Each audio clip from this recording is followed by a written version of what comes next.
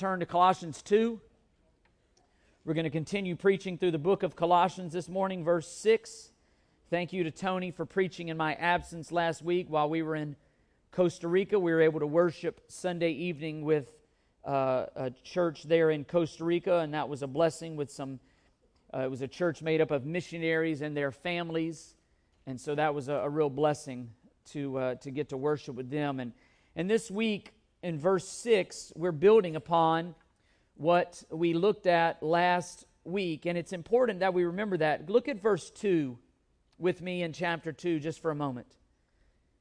Paul writes that their hearts may be encouraged, having been knit together in love, and listen to this, here it is, and attaining to all the wealth that comes from the full assurance of understanding, resulting in a true knowledge of God's mystery, that is Christ Himself. There is a call in this entire chapter to be built up, to grow, to mature in our understanding of the gospel. It's not simply about being saved and then moving away from the gospel. That's not Christianity. Christianity is being saved and then dwelling and growing and maturing in that gospel through which we have been saved. It is gaining an understanding, a deeper and deeper understanding of the gospel. And as we'll see today, it's so that Satan will not move us away or deceive us with lies. Lies about ourselves, lies about God, lies about our security of our salvation. And Tony preached on that last week, the full assurance of understanding resulting in a true knowledge. And listen to verse 3, in whom are hidden all the treasures of wisdom and knowledge. You see Paul saying time and time again, Christ is enough. Christ is unrivaled. And he says, here's why. Here's why we're to grow up. Here's why we're to be maturing in the faith. Here's why we're to be rooted in the gospel. Here's why we're to grow up in respects to salvation, as 1 Peter 2 says, verse 4, so that no one will delude you with persuasive argument. That through your good discipline you would have stability of your faith in Christ, that you would not be moved away, you would not be deluded with the lies of this world, you would not be drawn away from Christ through the lies of Satan. You would be secure in the gospel.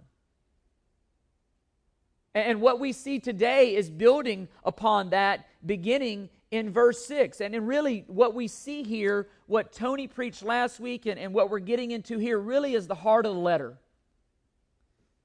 It's calling on a response of believers in light of the sufficiency and the fullness and the unrivaled nature of the gospel, of what they have in Christ. They're standing in Christ. Response. And he summarizes it here. And again, he says in verse 6, therefore, as you have received Christ Jesus Lord, he's writing to believers. And he makes this clear later on. He's writing to believers. Therefore, as you have received Christ Jesus, so walk in Him. You see the point. We're not moved away from the gospel. We never mature away from the gospel. We never have a lack of need for understanding of the gospel. The gospel fuels everything about our lives, and that's really what we've seen here. He said in verse 13 of chapter 1, we have been rescued from the domain of darkness and transferred to the kingdom of His beloved Son, in whom we have redemption, the forgiveness of sins. Paul is saying, walk in light of that. Live in light of that. You've been transferred to a new kingdom. What Paul does here in chapter 2 and beyond is answer the now what.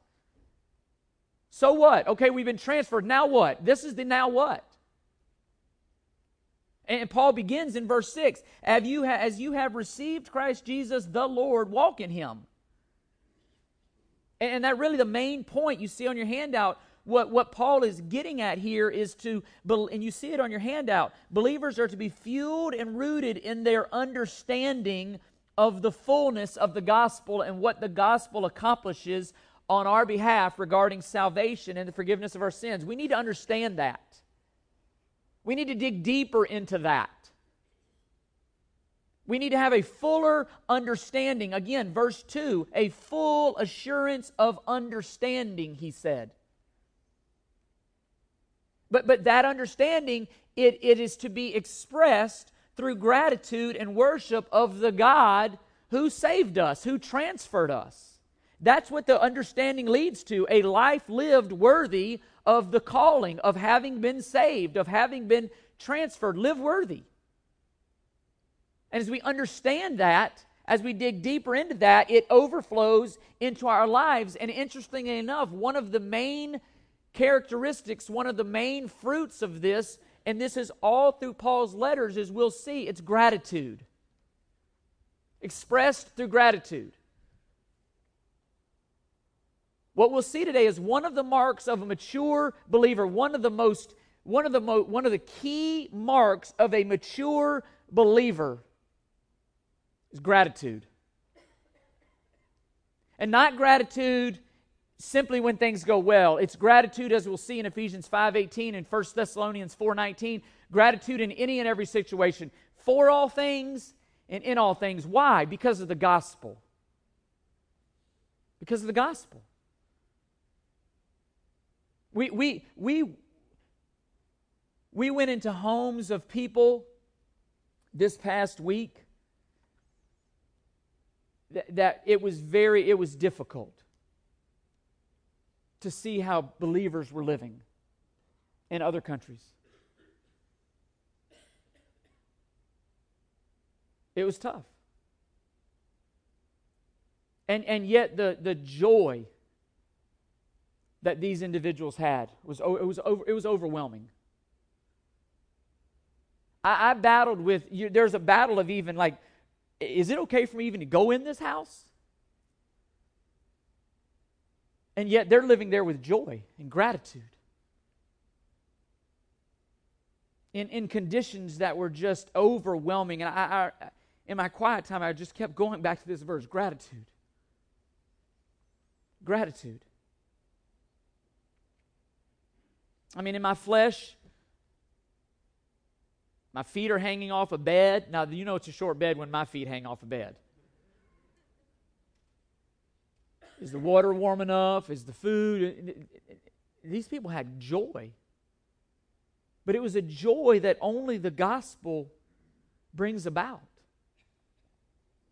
And you and I, brothers and sisters in Christ, we need an understanding of the gospel. And as we grow in that understanding, Paul is saying the natural overflow of our lives will be gratitude. It will be a life spent glorifying the one who crucified his Son to save us. And it would be gratitude. And I want to break this down, verses 6 through 15, into two real points, two segments, and we'll dive into verse 16, Lord willing, next week, and Paul builds on what we're saying here even then. But a couple of points here to summarize what Paul is saying as we dissect these verses. And I want to show how Paul builds this argument and forms this argument for us. And the first thing Paul says here, and you'll see it in a handout, is believers are called to live in a manner consistent with their faith by constantly growing in their faith and understanding of what he has accomplished on our behalf. And the ultimate expression of that understanding is going to be gratitude. It's going to be joy.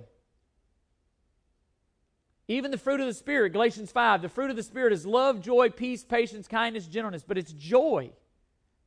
It's love. It's joy. When we grasp the gospel, and as believers, again, Paul is speaking here, clearly he is speaking, verse 6, to believers, to people who have received Christ. Therefore, as you have received Christ Jesus the Lord, so walk in Him.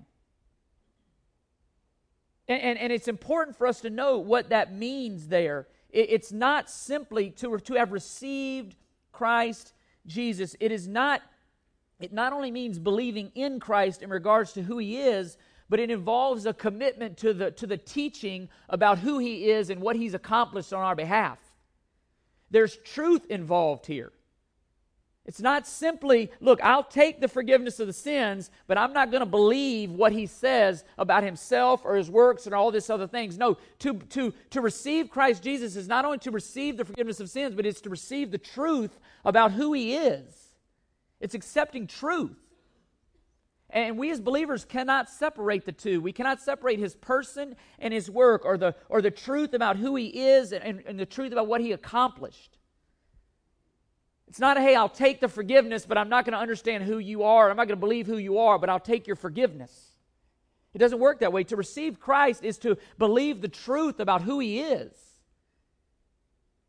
And Paul uses many, many combinations in his letters to explain Christ Jesus and titles, the terms Jesus and the terms Christ and the terms Lord. But he never, this is the only way that he combines them as he does here, and it's significant. He says, who has received Christ Jesus the Lord.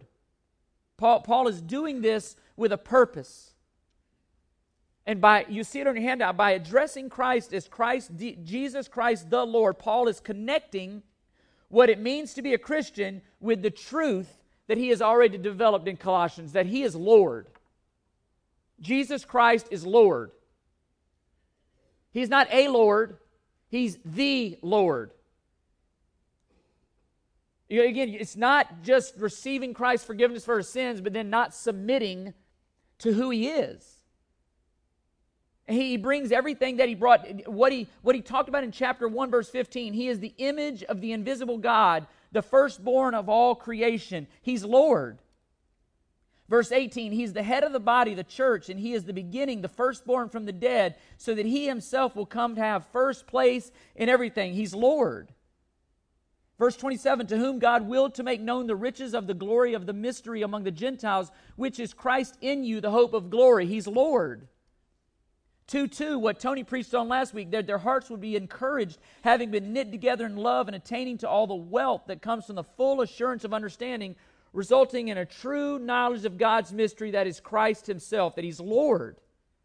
And that in him are hidden all the mysteries, all the treasures of wisdom and knowledge, because he's Lord.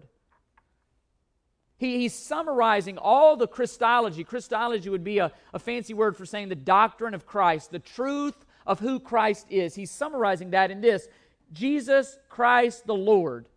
A central confession that believers make. That Jesus Christ is Lord. He's Savior, but he's Lord. And as Lord, he has every right to rule us. Complete rule. And that's what Paul is getting at when he says, so walk in him. As you have received him as your Lord, so walk in him as your Lord. He's your Lord. Again, the truth, the reality, the confession that Jesus is your Lord demands a response. There's a whole set of truths that are taken. We don't have the right to make Christ out to be who we want him to be. We don't have the right to take this truth and not that truth, and well, I like that and I don't like that, and I like... No, he's Lord. There's a whole set of truths that come with that, and there's a response to his lordship that is necessitated in a believer's life who professes him as Lord. A total surrender. Just as Daniel led us this morning, I surrender all. Why? Because he's Lord. And that's what Paul refers to here when he says, as you have received Christ Jesus the Lord, so walk in him. Paul said the same thing in chapter 1, verse 10, so that you will walk in a manner, again, filled with the knowledge of his will and all spiritual wisdom and understanding, the result of that is so that you will walk in a manner worthy of the Lord. And what does that work like? To please him in all respects, bearing fruit in every good work and increasing in the knowledge of God. Maturing. Everything was to result in a walk that was worthy, a lifestyle that was worthy of calling Christ Lord, to magnify him, to glorify him. And again, it goes way beyond just pragmatic behaviors. Again, this is not just about, we're not to be satisfied with our kids just behaving well, or our kids being well-mannered, or our kids not getting in trouble or getting good grades. Do your kids seek to magnify Christ as Lord? Do you seek to magnify Him as Lord? Not just pragmatic behavioral issues. I mean, many of our kids, they're sinners, but they would be pretty good kids regardless. This isn't moralism. This is responding to Jesus Christ as Lord. It's living a life of faith and a life of worship directed at the Jesus Christ the Lord. It's a life of worship based on who He is as Lord. And what Paul is saying is that our confession and our ethic or our lifestyle ought to line up. If we confess Him as Lord, we ought to be living as if He were Lord. Make sense? Therefore, as you have received Christ as your Lord, so walk in Him as your Lord. And based upon the truth of Christ, the response is just that.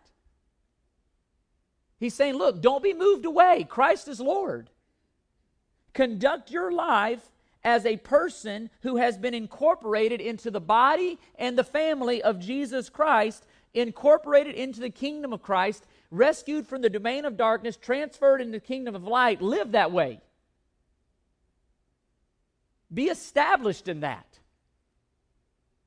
Dig deep into that truth of who you are in Christ. We spent 2 weeks talking about in Christ. Understand that, and you see it on your handout. As believers, Christ is the one and only Lord, and as Lord, He establishes our values, guides our thinking, and directs our conduct. Why? Because He's Lord. He has every right to do that. And what Paul is saying is we as believers ought to live lives that are consistent with our confession of Jesus Christ as Lord. Again, it's involved in salvation. Romans 10, 8, 9. If we confess with our mouth Jesus as what? Lord. You can't get beyond it. If we confess with our mouths that Jesus is Lord and believe in our hearts that God raised Him from the dead, you shall be what? Saved. So a key essential to our salvation is the fact that we have confessed Jesus Christ is the Lord. So walk in that. You can't bifurcate. You can't separate. Well, I do that for salvation, but then I live over here. Then you don't understand your salvation. Then you don't understand lordship. He's Lord. As Lord, He has every right and prerogative to direct His people however He wants to His glory. And what Paul does here, he does not leave this, it's very clear here, he does not leave this up to determine the how or the what on our own. We don't get to determine what this looks like on our own. The life or walk in Christ, Paul develops that and shows you and I very clearly what it means to walk and to live with Christ as our Lord. And He does this not only to protect us against the false teachers, but to protect us from wondering, well, what does that look like? He's very clear in verses 6 and 7 what that looks like. And you see them on your handout. Look at verse 7. Having been firmly rooted. We live lives, you see A on your handout, we live lives trusting in the fact that we have been firmly rooted in Christ. Firmly rooted.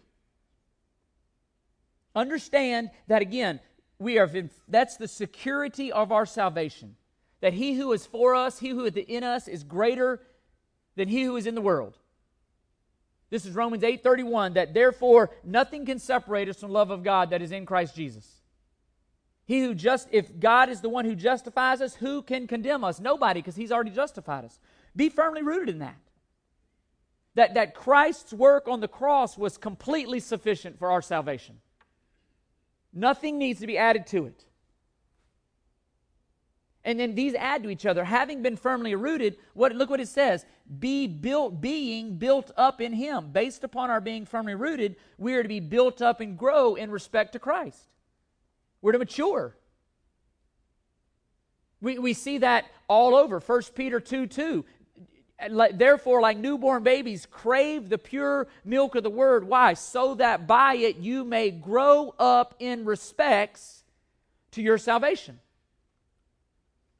One of the foundational ministries or verses for my ministry as a pastor is Ephesians 4:12.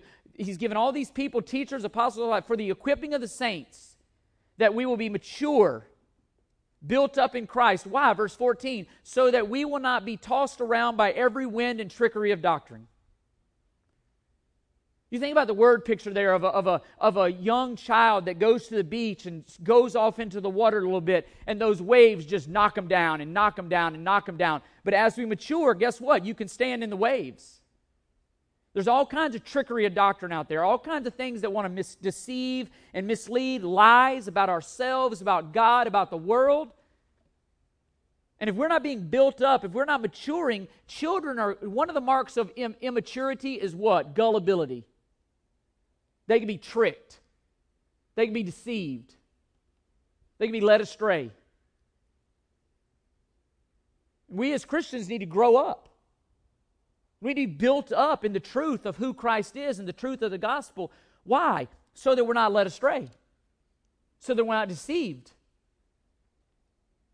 And Paul goes on to say, rooted in being built up in Him and established in your faith. As we grow in Christ and have been rooted, we become established in our faith. Established means firm. It means set. It means not moved away. And then he says this, just as you were instructed and overflowing with gratitude. The result of our understanding and confidence in Christ will be a life that abounds in gratitude. If we really understood the gospel, we would live lives that abound in gratitude, no matter the circumstance. And I say that, again, having seen what I just saw for a week, and I say that knowing the circumstances that many of us are in here today that are facing. And I say that with all love, but the gospel is the solution. No matter what it is we're battling, the gospel is the answer. Digging deeper into the gospel. And what Paul is calling for here is a life of continuous growth in the grace and the knowledge of the one who has saved us. Continuous growth. It's maturity. It's Philippians 3:12 that we've seen. Therefore, work out your salvation with fear and trembling, for it is God who is at work in you, both to will and to work for His good pleasure. Grow up. Work it out. Understand. That word work it out literally means it's the same word that would be used to carry a math problem out to its completion. You have this math problem here, and those of us who are parents and help our kids with math homework, and I have to confess, when my daughter was in the first grade, she brought home a math problem. I had to go home. I had to go to the teacher the next day and ask her, like, I know the answer, but I don't know how you got the answer. I don't know how to get the answer. What they were demanding of Sarah to do to get, I'm like, Sarah, the answer's 24. Just remember that. It's like, well, Dad, I have to put them in these boxes and I have to move them over. I'm like, Sarah, forget that. When you're at the grocery store, you're not going to write all these boxes out. It's 24. I literally had to go in and say, this is humbling, and I love math, and I'm pretty good at it, but I don't know how to do this. The word work out your salvation with fear and trembling is that. It's carrying a math problem to completion. It's, okay, I'm saved. How does that impact my role as a husband? I'm saved. How does that impact my role as a son? I'm saved. How does that impact my role as a daughter? I'm saved. How does that impact my role as a wife? I'm saved. How does that impact my role as an employer? I'm saved. How does that impact my role as an employee? That's what it means to work out your salvation with fear and trembling. How does being a Christian impact every area of your life? How do I walk worthy of the one who has saved me? It's growing up. Not just for our sake. It's so that we can glorify the one who has saved us. Paul in Philippians 3:12 says, not that I've already obtained it or have already become perfect, but I press on so that I may lay hold of that which also was laid hold of by Christ Jesus. Paul himself was pressing on to greater and deeper maturity. We saw this in verse 28. We proclaim Christ, admonishing every man and teaching every man with all wisdom. Why? So that we may present every man complete in Christ. For this purpose also I labor, striving according to His power which mightily works in me. Maturity. Maturity. And all throughout Scripture, it's part of the reason we have the tree as our logo there for the church at Odessa. And really it's rooted in a couple of places. In Isaiah, I think it's 61:3, it talks about that you will be oaks of righteousness. The idea of an oak of righteousness. But also in Psalm 1:3, he contrasts the wicked man and the godly man. And he says, but his delight, in contrast, his delight is in the law of the Lord, and in His law he meditates day and night. And listen to the fruit. He will be like a tree firmly planted by streams of water, which yields its fruit in its season. Its leaf does not wither, and whatever he does, he prospers. But where are his roots? His roots are in the Word of God. In it he meditates day and night. We can't starve ourselves of the Word. No less than we can starve ourselves of food and expect our children to grow up. We need the Word spiritually just like our bodies need food physically. And meditating on God's Word. Grow up in respect to salvation. And you see it on your handout. What we see here for the Colossians and believers today is the call to be sure of our salvation and yet still be eager to grow up in respects to our salvation. It wasn't enough to simply be saved. They wanted to know better the one who had saved them. They wanted to know doctrine. They wanted to know truth. We took some boys from this orphanage that we went last week, and they had, through meeting some requirements and some things, there's a reward. And I want to thank you for the generosity of a church that allows us to do this. And when I tell you this, some of you may think, why? But you got to understand, these are boys who have been through it all. And we had the chance as a reward to take them whitewater rafting Friday. We picked them up we left about 5:30 in the morning and drove for a few hours to this place, and there was a 17-year-old kid on that bus that it blew me away how mature he was in Christ. For probably 2.5 hours of a bus ride, there's a group of us, we just sat around talking about the Bible, digging deep in the Bible. This is a kid who's not wasting his time on games. He's not wasting his time on anything of this world. He's spending his time digging into the Word of God. And this is a 17-year-old having conversations with 40, 50-year-olds and holding his own.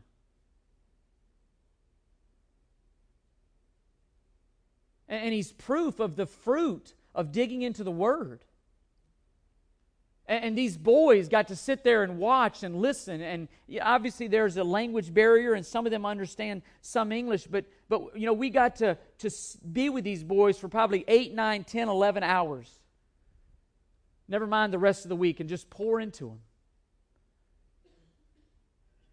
We got to do things with them like to build stuff and work and do these things that things that my children and your children take for granted. But the whole point of it is that they would be built up in the gospel. That Terry and Joanne Inget would be able to explain and share the gospel with these boys, and that they would hear them and listen to them. That they would know that not only do Terry and Joanne love them, but there's a God who loves them. And yet through their sin, they've been alienated. And again, moms and dads who have done horrific things to these boys. Satan is lying to them and deceiving them through their parents and their sin about who God is, and yet the ingots are pouring into them.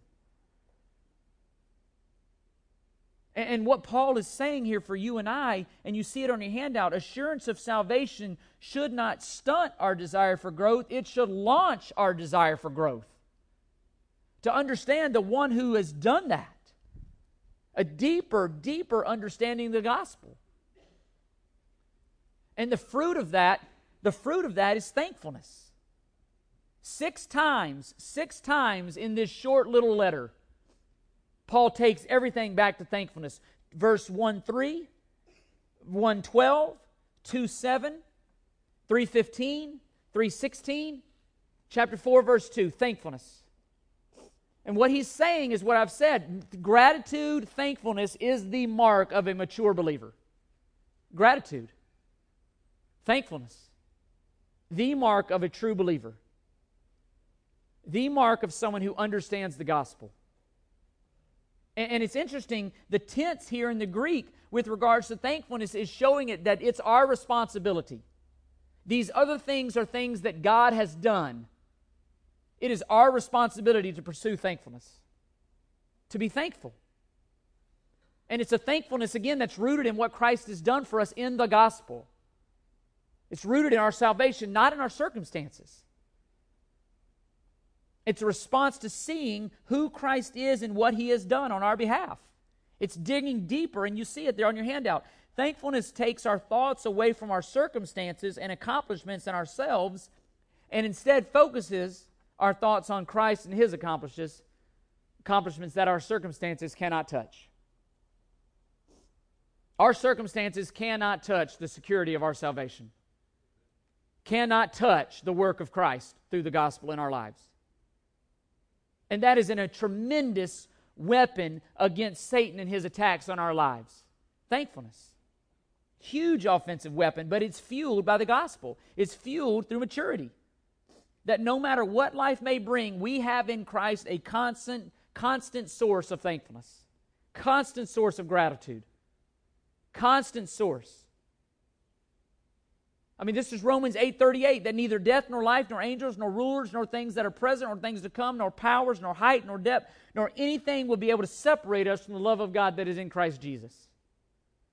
Romans 8:29, that God works all things together for good to conform us to the image of His Son. It's Genesis 50:20, that though you may have meant it for evil, God meant it for good.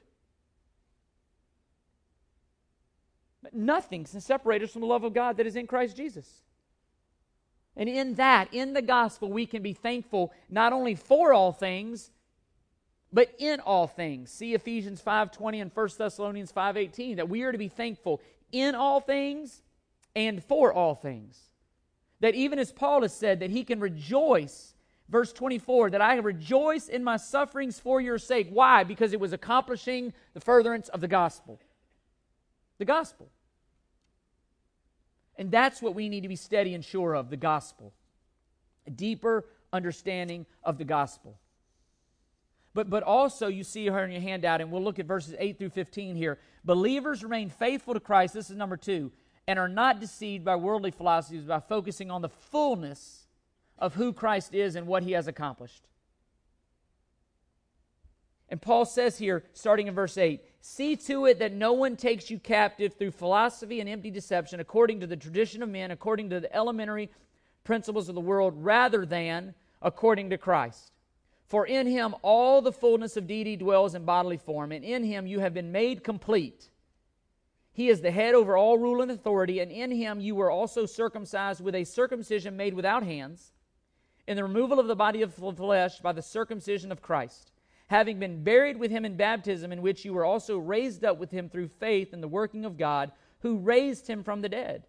When you were dead in your listen to this, when you were dead in your transgressions and the uncircumcision of your flesh, He made you alive together with Him, having forgiven us all our transgressions. Listen to this. Having canceled out the certificate of debt consisting of decrees against us, which was hostile to us. He has taken it out of the way, having nailed it to the cross. Think about that. When He disarmed the rulers and authorities, He made a public display of them, having triumphed over them through Him.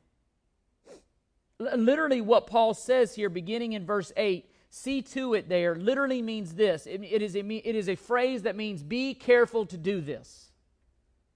It literally means direct your attention, to beware, to be on guard. And you'll see it there on your handout. What we see here is a command for watchfulness. This is exactly what Paul says in Ephesians 5:15 and 16. He says, "Be careful how you walk, not as unwise but as wise, making the most of every opportunity, because the days are evil." Be careful. The goal of Satan is to take us captive. Literally, the word there means to carry off as loot, to rob someone. His desire is to carry us away from the freedom and the truth that we have in Christ, and to be held captive to elementary principles, to keep us immature, to deceive us. That's why Satan is called the deceiver of the brethren. I would guarantee you every single one of us in here are battling with lies that we've believed, either about ourselves, lies about God, lies about His goodness. And Satan tries to do that through circumstances, to get us to believe. If God loved you, He would have never let that happen. If God was really for you, He wouldn't have let that. No, that's not true. That's a lie.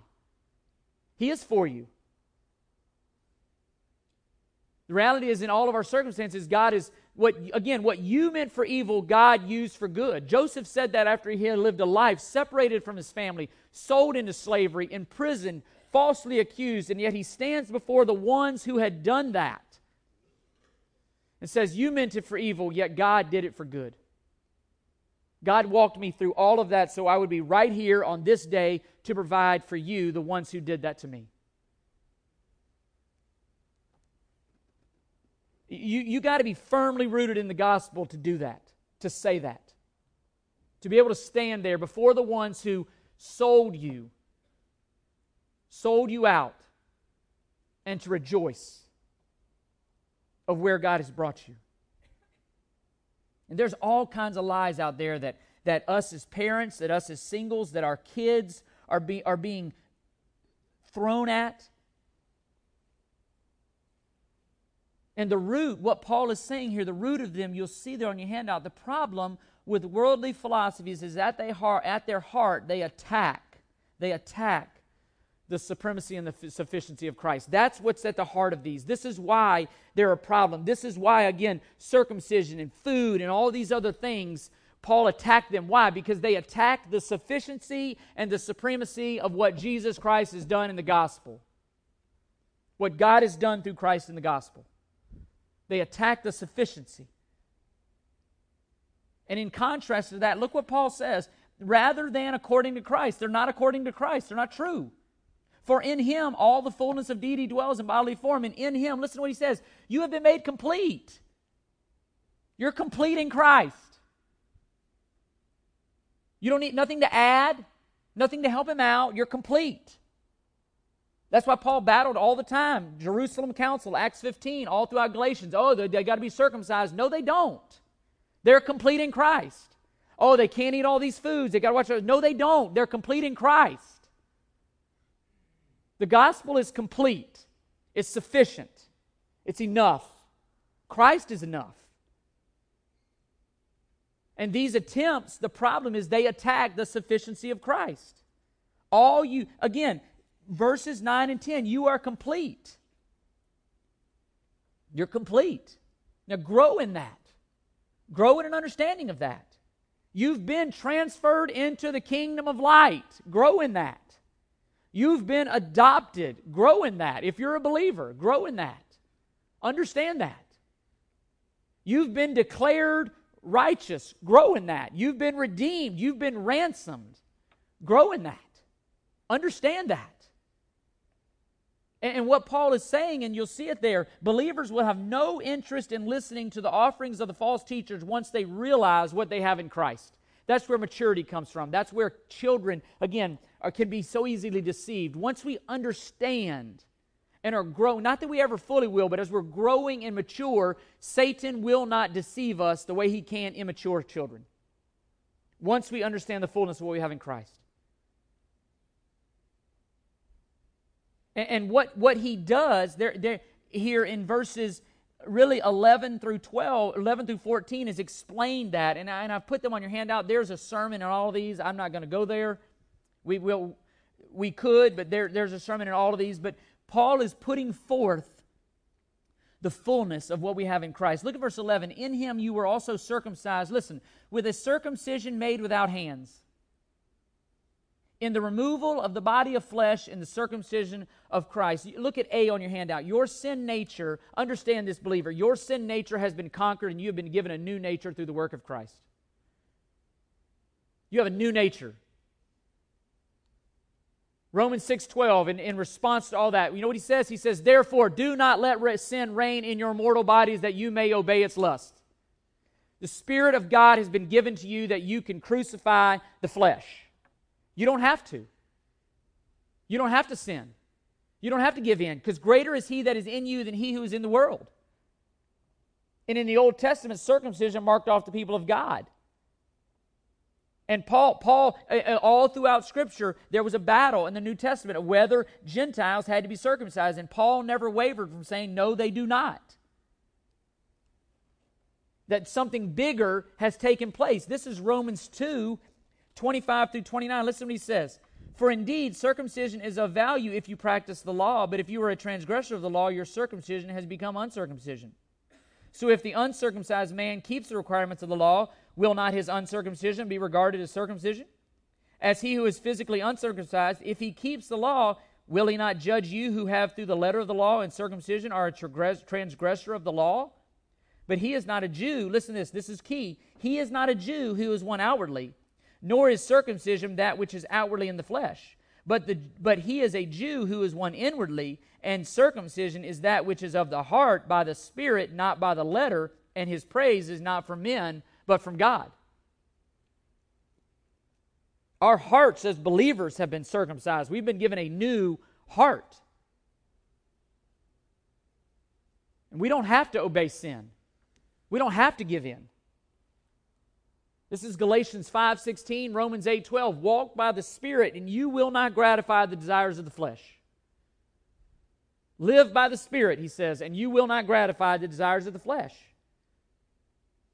This is the word of Christ. We'll get to it in Colossians 3:16, richly dwelling in you, and you begin to be controlled by the Spirit, and you're able to deny the flesh and crucify the flesh. 2 Corinthians 5:16, for if anyone is in Christ, he is a new creation. Behold, the old things have passed away, new things have come. You're a new person. You can put off the flesh. You can deny the flesh.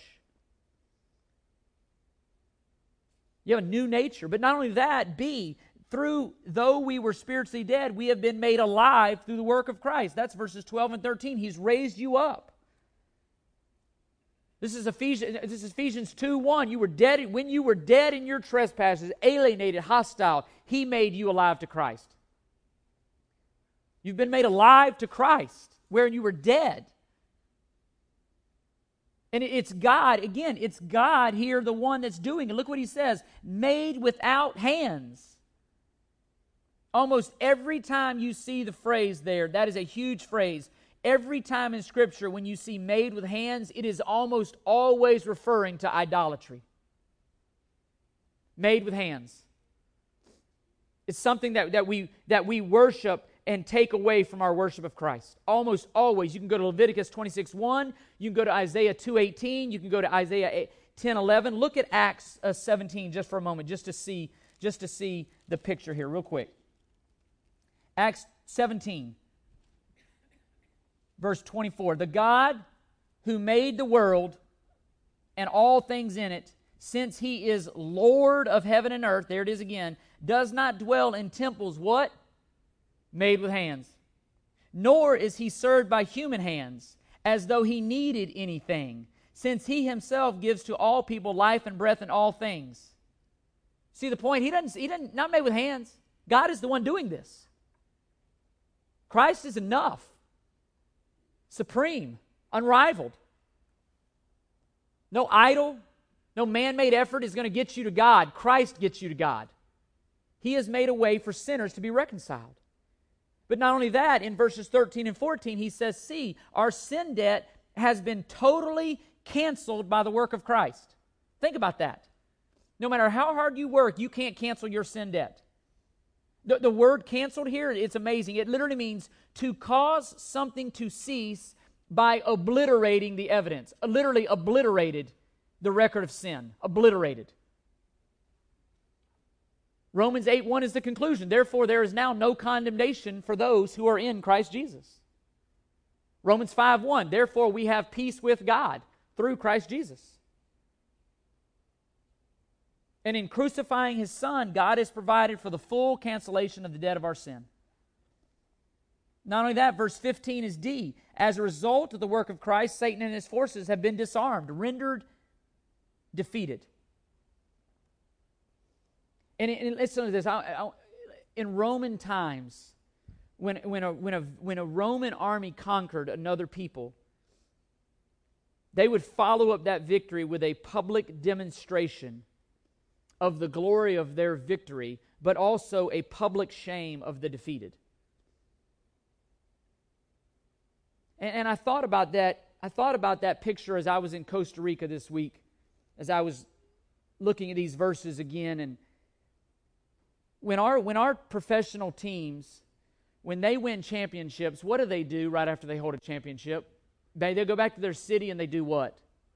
They hold a parade. Where do you think they got that idea? They got that idea from right here. When a Roman military would conquer another people, they would go back and they would hold a parade. They would celebrate it. And I started thinking about that. You start putting all this together. And I don't want to stretch this too far, but I don't think I am.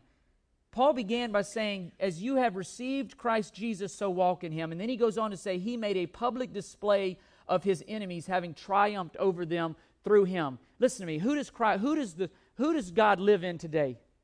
You and I.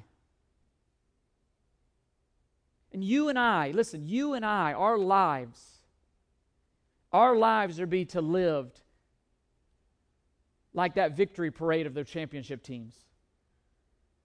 Our lives are to be a picture that Jesus Christ has disarmed sin in our lives.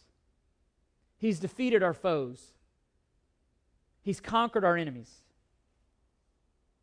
Our lives are to be a celebration of the work of Christ. Our lives are to literally be a parade that shows off. We literally, think about this, you and I literally are the spoils of Christ's victory. You and I are the spoils. What did He win in crucifying, in crushing sin and Satan? He redeems sinners. Your life, my life, is to be a picture of the victory that Christ won. I mean, and think about that. Is your life a victory parade for Christ? Is your life a public display of what Christ has accomplished in the gospel? It should be. That's what it means to walk worthy.